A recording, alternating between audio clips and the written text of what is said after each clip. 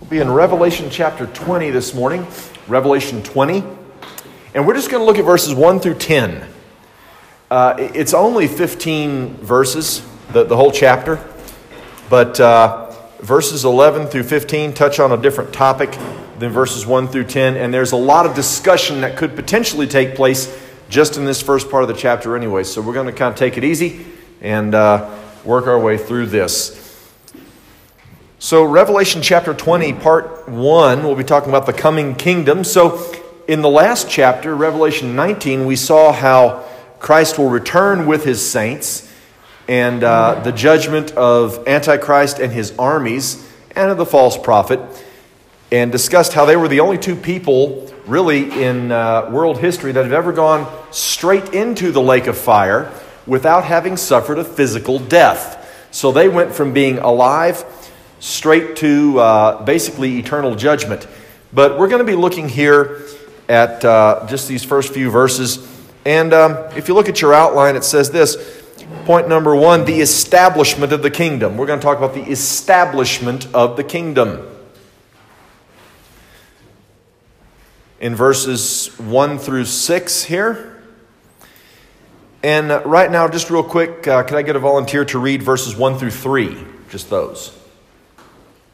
Paul? And I saw an angel come down from heaven, having the key of the bottomless pit and a great chain in his hand. And he laid hold on the dragon, that old serpent, which is the devil and Satan, and bound him 1,000 years, and cast him into the bottomless pit, and shut him up, and set a seal upon him, that he should deceive the nations no more, till the 1,000 years should be fulfilled. And after that he must be loosed a little season. Okay, so here is basically the binding of Satan. If you look at letter A there, it says, after the return of Christ, Satan will be imprisoned. Satan will be imprisoned. Now, I made this comment before that you and I have probably never been tempted by the devil directly, the devil himself. Most of the sin we are tempted to comes from just our own sinful natures. On occasion, there may be some kind of an actual demonic influence there, some sort of an oppressive presence that is actively tempting. But Satan himself, the grand master of temptation, probably very few people on the earth today have actually been tempted by him directly. But what we do see here is his imprisonment, so he won't be able to go around deceiving the nations.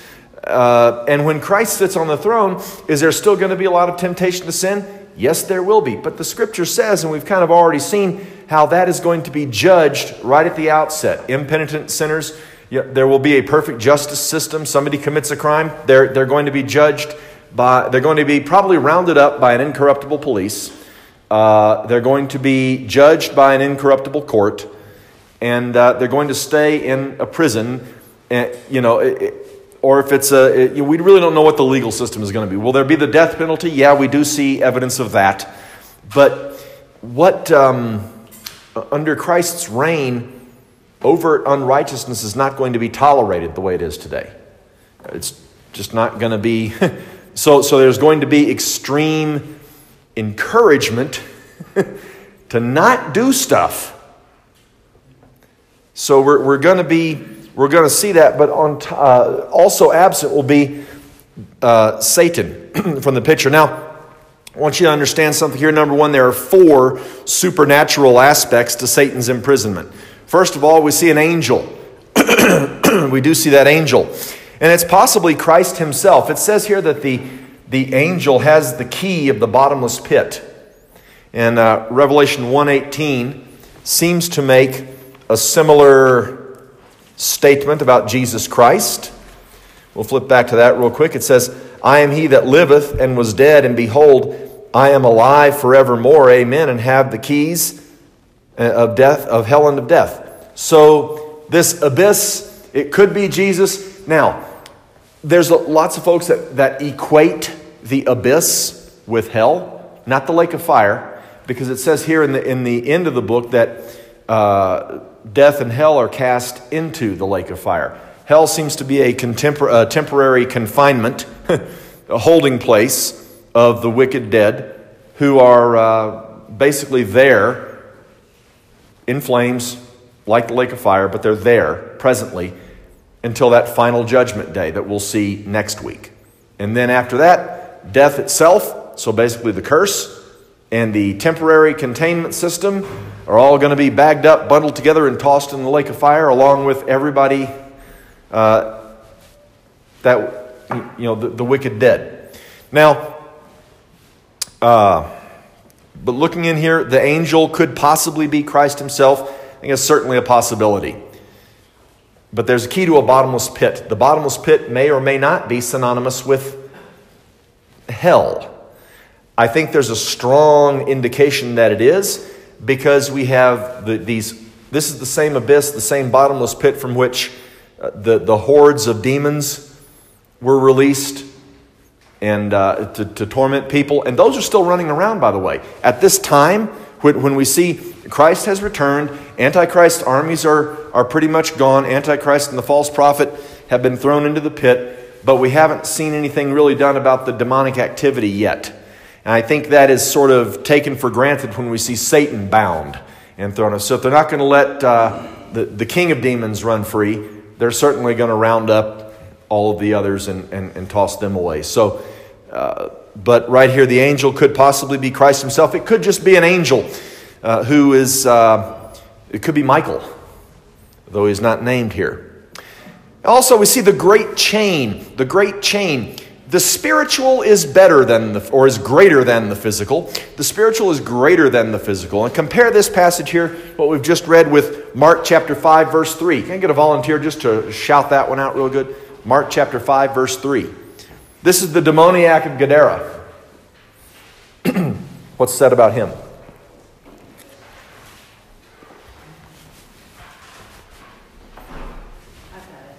Okay. Who had his dwelling among the tombs, and no man could bind him, no, not with chains.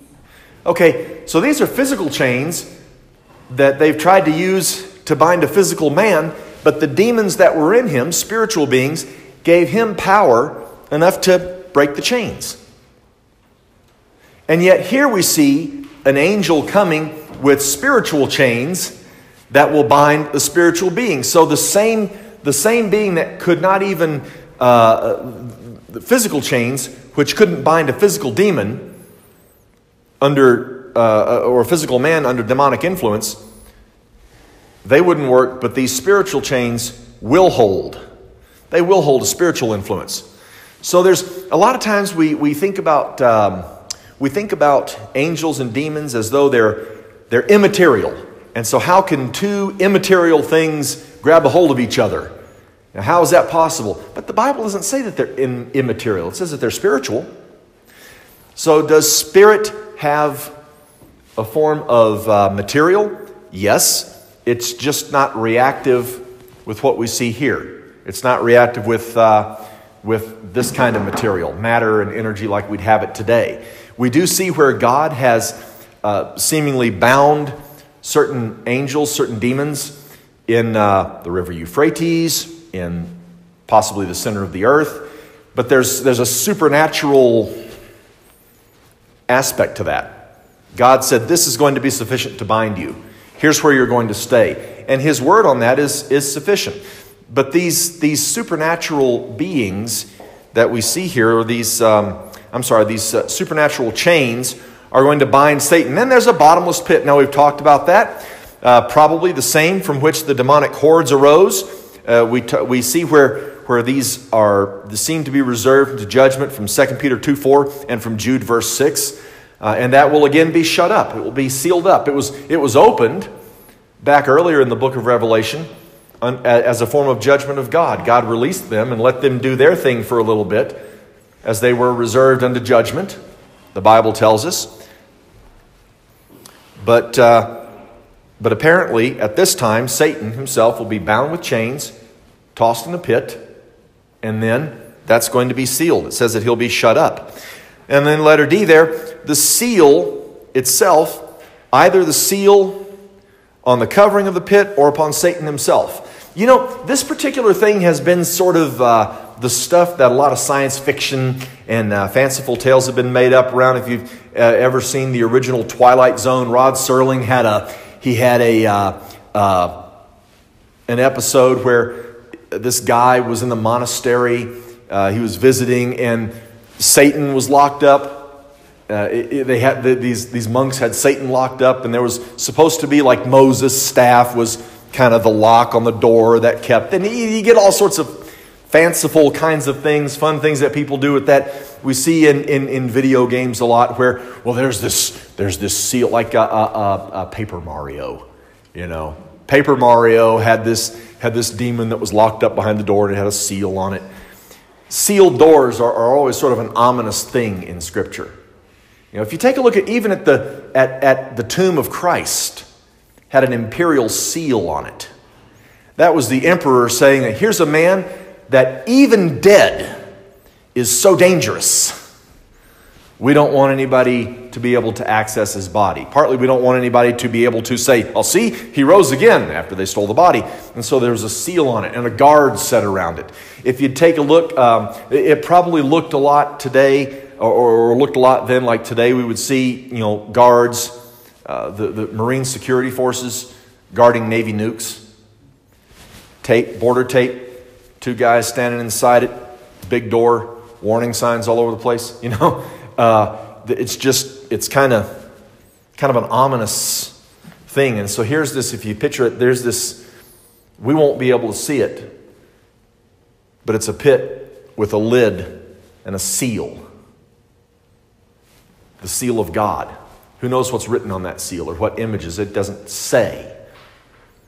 But it's an ominous kind of a thing. The person behind this door is so dangerous that simply to have a locked door and have them confined in chains is not good enough. We're going to set a seal on it as well.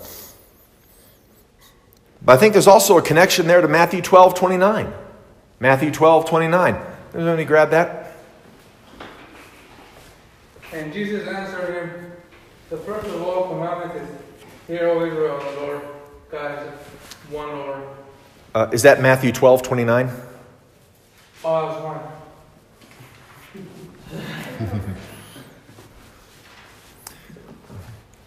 Reading Mark first. Okay, I see you're a fan of Markan priority. Okay. Don't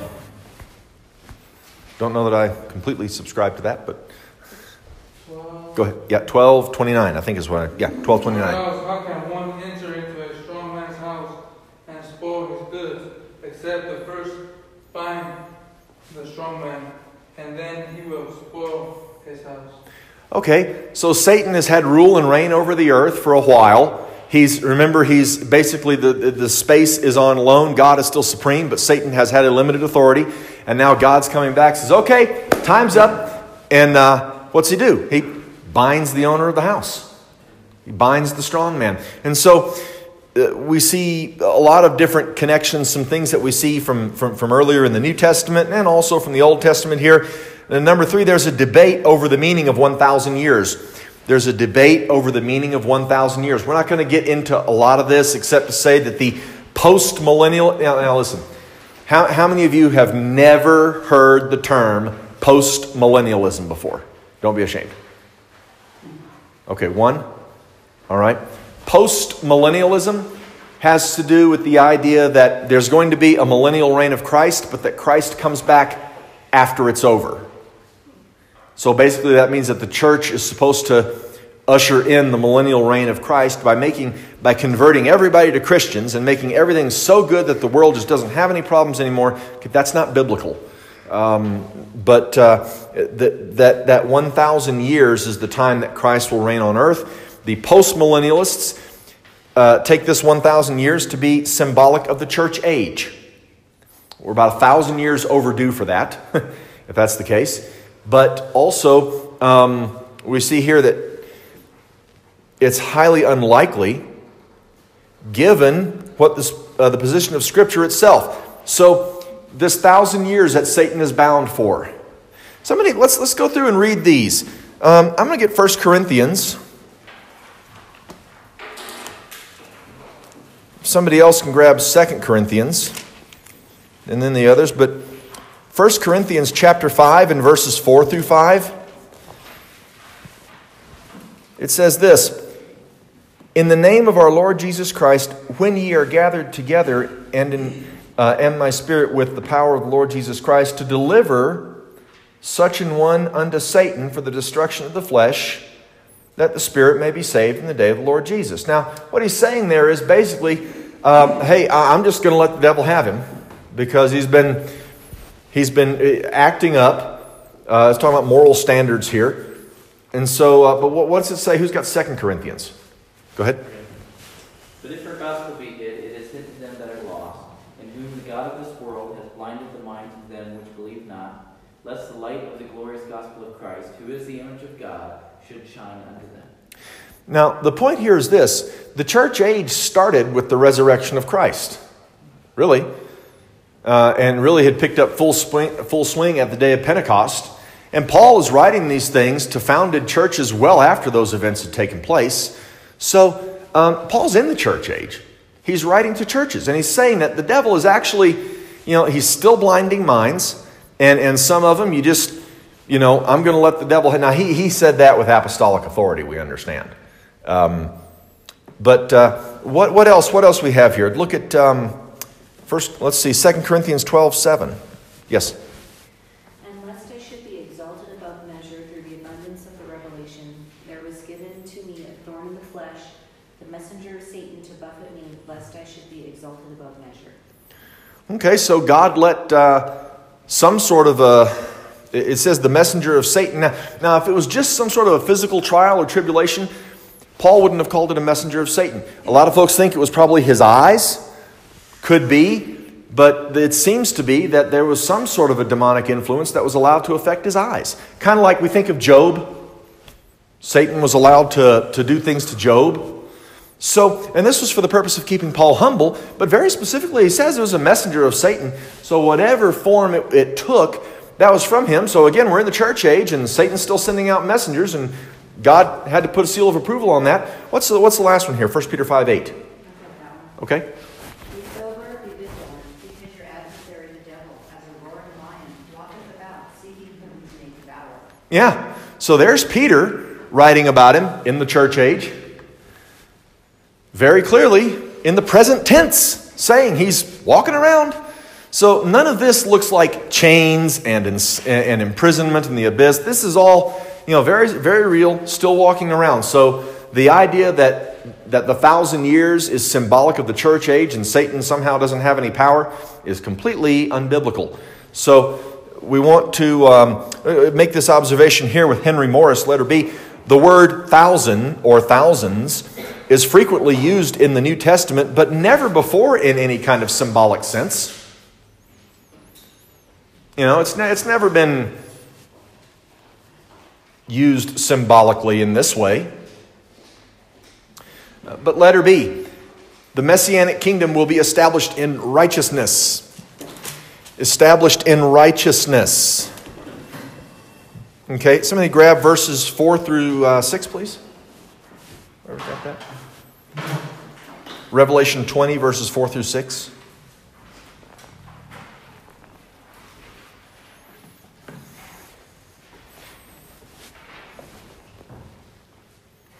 Whoever's got it.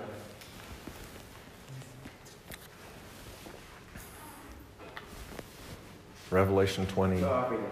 Fourth. Okay. And I saw thrones, and they sat upon them, and judgment was given unto them. And I saw the souls of them that were beheaded for the witness of Jesus, and for the word of God, and which had not worshipped the beast, neither his image, neither had received his mark upon their foreheads or in their hands. And they lived and reigned with Christ 1,000 years.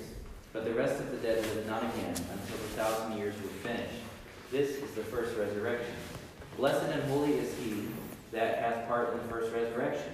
On such the second death hath no power, but they shall be priests of God and of Christ, and shall reign with him 1,000 years. Okay, great. So here again is this reference to 1,000 years. But we see that the millennial kingdom will be established in righteousness. So number one there under letter B, we see that the saints will reign with Christ. The saints will reign with Christ. And these are the same ones who returned with Christ in Revelation chapter 19. When he says, these sat upon thrones, or they sat on the thrones, the they is in reference to the saints that are coming back with Christ that we saw in Revelation chapter 19. But whether all the saints will reign has been the topic of much discussion. We kind of talked about this a little bit before in other lessons along the way, but it's a legitimate discussion. There may be an indication in 1 Corinthians 3, verses 11 through 15. We won't go there, but that's where it talks about the rewards, that when your works will be judged by Christ. And even if all your works burn up, you're going to pass through. So you might get through with nothing, but yourself, but you'll get through. Now, so there's going to be some different levels of rewards. So how does that impact our view? Those who have little or no rewards may not reign. But this condition seems only hypothetical in light of Matthew 10:42 and Mark 9:41. Now I'll grab Matthew 10:42. Somebody else grab Mark 9:31. Somebody besides Paul can read. Paul gets to read all the time, but somebody else can have the honor today. But here's what Jesus said in Matthew 10:42, "And whosoever shall give to drink unto one of these little ones a cup of cold water, only in the name of a disciple, verily I say unto you, he shall in no wise lose his reward." What's Mark 9:41 say? Who's got 9:40? Holly? "For whosoever shall give you a cup of water to drink in my name, because ye belong to Christ, verily I say unto you, he shall not lose his reward." Okay. So here's the thing. What he's talking about, just a cup of water.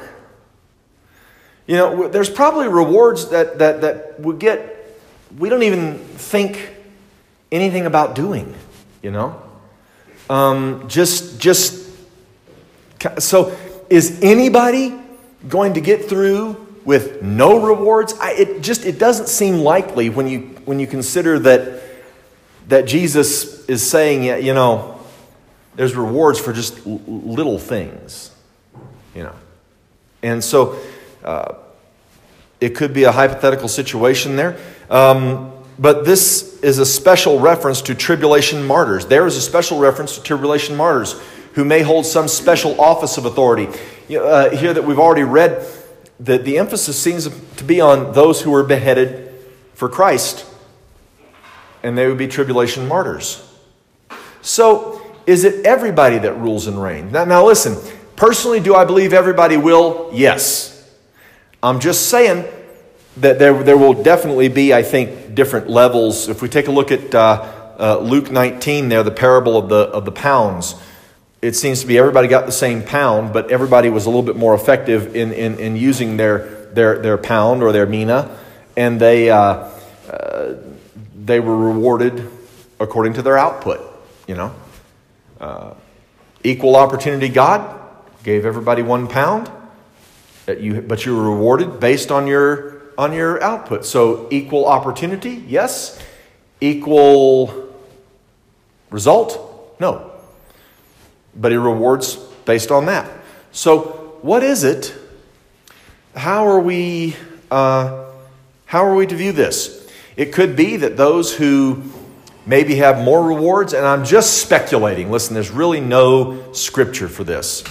But think about how many people will be alive on earth after you've had all the natural disasters, after you've had all the wars, after you've had that great big battle at the end of it, and just like I said, the tremendous natural disasters that are going on. How many people do you think are going to be alive on the face of the planet after, by the time Christ comes back?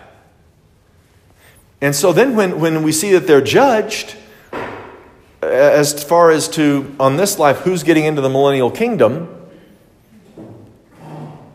we don't really have any idea about that. It might not be a really long line, comparatively speaking. So will you need billions of saints for a rule and for a righteous government over, what might only be a few million people? if that. No, you don't need that. That would be a bloated bureaucracy, not a perfect kingdom. But the sin curse gets lifted. People live longer. They have more children. There's going to be less in the way of disease and different things like that. No crime that goes unpunished anyway. No wars between the nations. You could have many kids, and it could be that as the population increases, the ones who maybe they didn't have as many rewards or what have you. They didn't come out quite as well off as somebody else who just lived their entire life for Christ. Maybe that person will come in to rule and reign kind of towards the tail end of it. And maybe there are some that are going to reign with him right from the very start. And they're the ones that fared the best. And I don't know. It doesn't say. And I'll tell you this, it's really not worth worrying about. Because the Scripture is clear about one thing. Live your best for Jesus. That's all.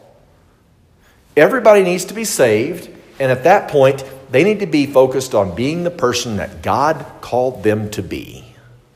And nothing else is going to matter. It'll matter to us at the day of judgment, when we see our works go through the fire. We may wish that we'd have done a little more when we had the opportunity. But you know what? If I just end up being a dog catcher in the kingdom of heaven, I'm going to be fine with being a dog catcher. You know why? Because I won't have a natural spirit of envy. My position will be my position, and there's not going to be any of this, Antifa won't be in heaven demanding social justice for, everything, because there's going to be justice. Now, but we continue here. Letter C, we are told, however, that the church will be co-regent with Christ. Will be co-regent with Christ.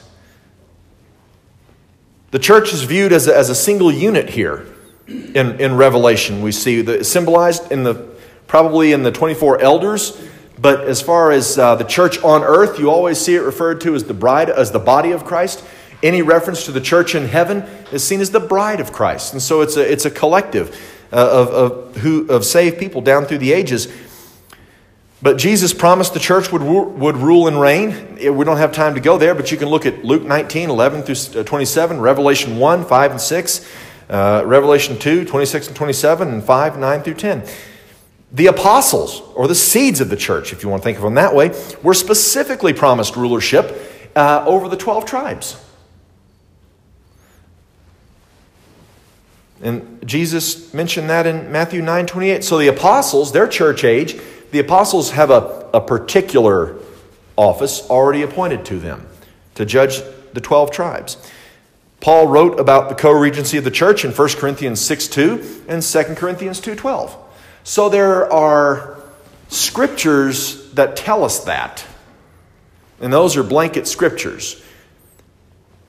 Just talk about the apostles have something specific, and the church is going to rule and reign with Christ. Number 2. Interestingly, the kingdom is mentioned only in passing. The focus of the passage that we just read is on distinguishing resurrections.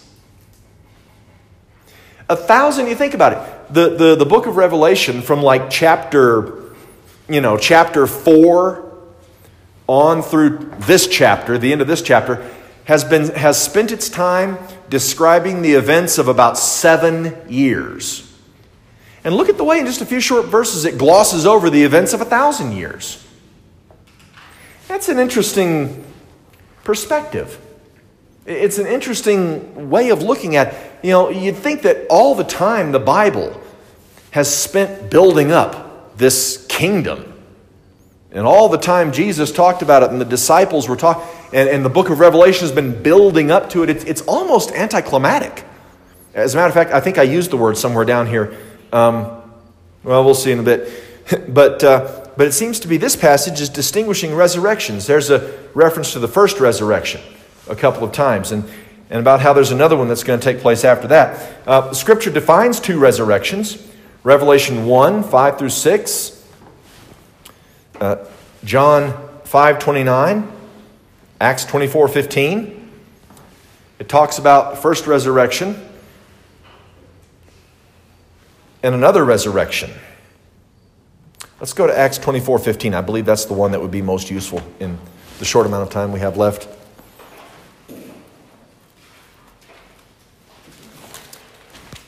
Acts 24 and verse 15.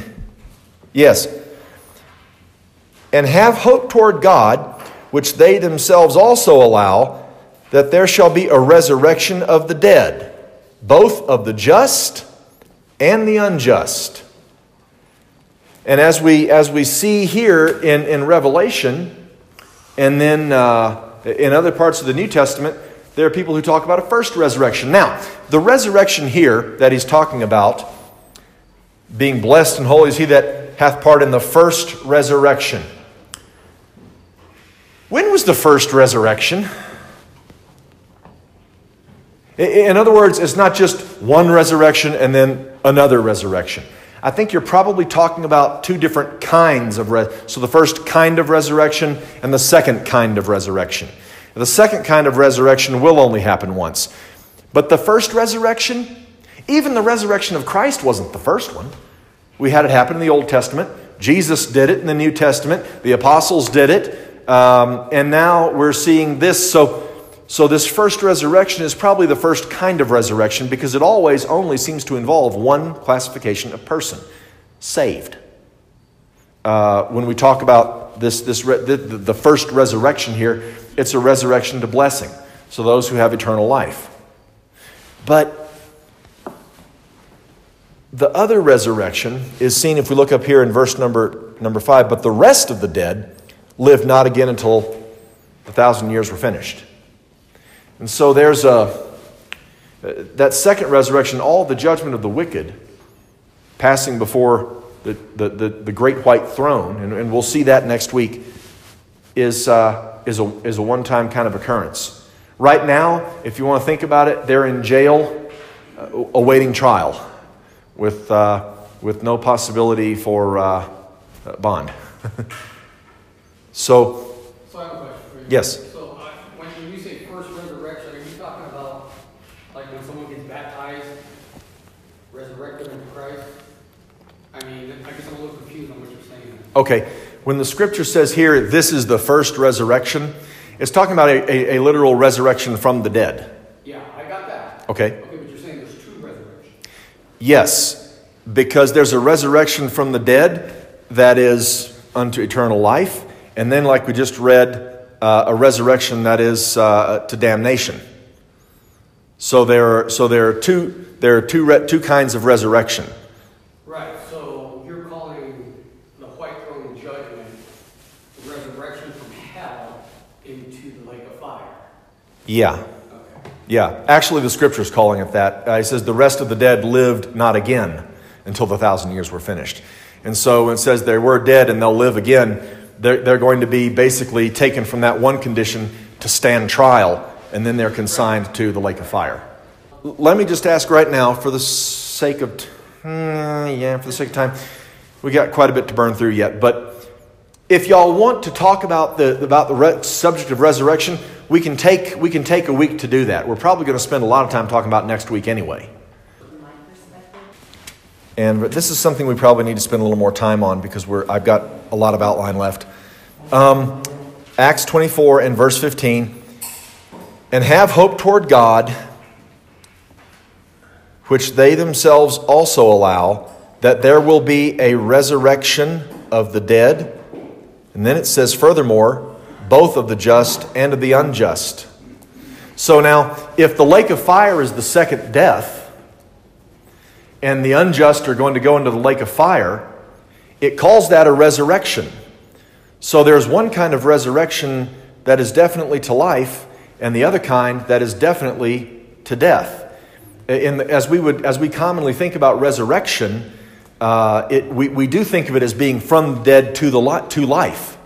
And even back here in Revelation chapter 20, verse 5, it says that the rest of the dead lived not again until the 1,000 years were finished. And then later on, we'll read in verses 11 through 15 about that particular group of people. So it sort of defies the way we commonly think of resurrection, but if you look at what the Scripture's saying there, we're not left with any other choice. other than to understand that one group is resurrected to eternal life and another group is resurrected to basically eternal destruction. Because the lake of fire is the second death. And you couldn't have a second death unless the first death had ended. You see what I'm saying? So this is something that probably we need to spend some time next week. I may even, maybe we should go ahead and suspend the rest of chapter 20 and just talk about resurrection itself next week. That would be a good idea. Because it's a fascinating subject anyway. But I need to get through the rest of the outline here. Technically, I've got 2 minutes left. The point is, and we can skip down here to letter B, everybody spends eternity somewhere. Everybody spends eternity somewhere, either in heaven or in the lake of fire. Now, and we'll talk about the differences and distinctions in resurrections next week. Now, number 2, the final rebellion of Satan, verses 7 through 10. These last 3 verses here. Paul, could you just go ahead and read that? Verses 7 through 10. And when the 1,000 years are expired, Satan shall be loosed out of his prison and shall go out to deceive the nations which are in the four quarters of the earth, Gog and Magog, to gather them together to battle, the number of whom is as the sand of the sea. And they went up on the breadth of the earth and compassed the camp of the saints about in the beloved city. And fire came down from God out of heaven and devoured them. And the devil that deceived them was cast into the lake of fire and brimstone, where the beast and the false prophet are, and shall be tormented day and night forever and ever. Okay, letter A. This is the great test of the millennial dispensation. The millennial reign of Christ is a different dispensation from the age of grace, from the dispensation of grace. People will still be saved by grace. They always have been. The method of salvation has nothing to do with what age you're living in. But here we have the 1,000 years. After 1,000 years of peace, prosperity, and righteousness, those who secretly resent holiness will revolt. You got to figure there's a lot of, because it says here that the multitude is like the sands of the sea. The people that Satan is going to be able to trick into revolting after he gets out of his prison. And he's let loose. He doesn't escape, by the way. He's purposefully let loose to be used of God one more time. Satan will prove to be an inspiring leader to sinful man whose hatred of righteousness seethes like a tea kettle. When you think about these mass shootings, in many cases, these are people with anger that has not been dealt with. It's festered into their hearts, and it just boils up, and one day it gets... But what's been keeping them down is they know they're not going to get away with it. Now all of a sudden, here comes this guy. Here comes Satan. He seems to have great power. He seems to really know what he's talking about. And he's just the excuse they've been looking for. He's just the personality they've needed to centralize around. And they are going to seize on that and get tricked. Ironside writes, "It is a melancholy history indeed and emphasizes the truth that the heart of man is incurably evil." Likewise, Walvoord points out, in their inexperience of real temptation, they are easy victims of Satan's wiles. So their own flesh has been wanting to do something, but external barriers, safeguards, laws that are righteously enforced have kind of kept them from doing that because they know why. God's enforcers are everywhere.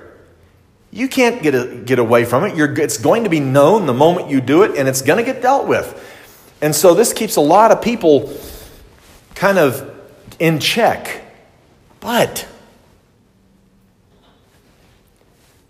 all it takes is a little prompting from the Master.